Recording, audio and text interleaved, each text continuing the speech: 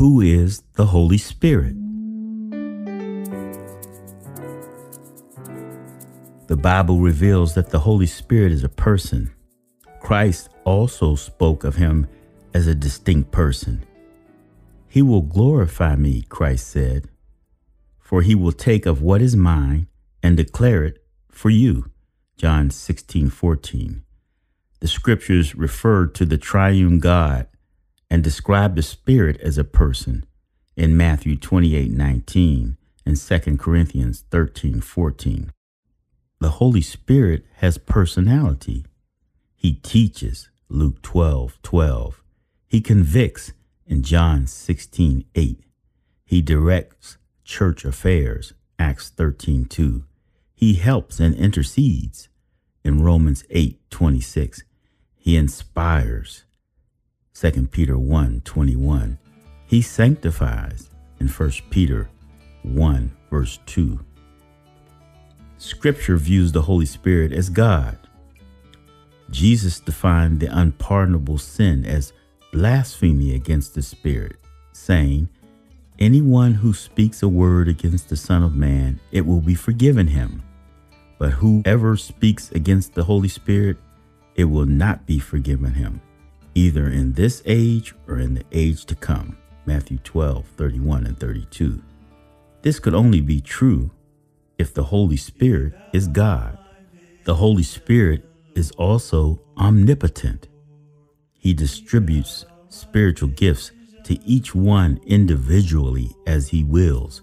1 Corinthians 12:11. He is also omnipresent. He will abide with his people forever.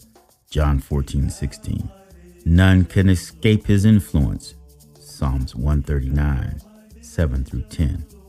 The Holy Spirit is omniscient, and the Spirit searches all things, yes, the deep things of God. And no one knows the things of God except the Spirit of God.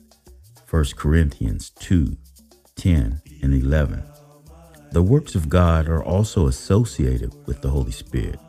Creation and resurrection both involve him. The Holy Spirit's intimate involvement in creation is seen in his presence at creation. Genesis 1 verse 2. Life's origin and maintenance depends on his operation. His departure means death. The Word of God states that if God should gather to himself his Spirit and his breath, all flesh would perish together, and man would return to dust. See Job 34:14 and 15. We can see reflections of the Spirit's creative work and his recreative work within each person who is open to God.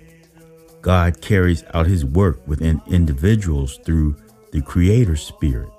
So in incarnation, in creation, and in recreation, the Spirit comes to bring God's intention to fulfillment. From eternity, God the Holy Spirit lived within the Godhead as the third person. The Father, the Son, and the Holy Spirit are equally self-existent. Though each is equal, each has a different function and operates within the Trinity. The truth about God, the Holy Spirit, is best understood as seen through Jesus. When the Spirit comes to believers, he comes as the Spirit of Christ. Christ called the Holy Spirit the Spirit of truth in John 14:17, 15:26, and 16:13. His functions include bringing to your remembrance all things that he said to you, John 14:26, and guiding you into all truth, John 16:13. His message testifies to Jesus Christ, John 15:26. He will not speak on his own authority, said Jesus, but whatever he hears, he will speak, and he will tell you things to come. He will glorify me, for he will take of what is mine and declare it unto you.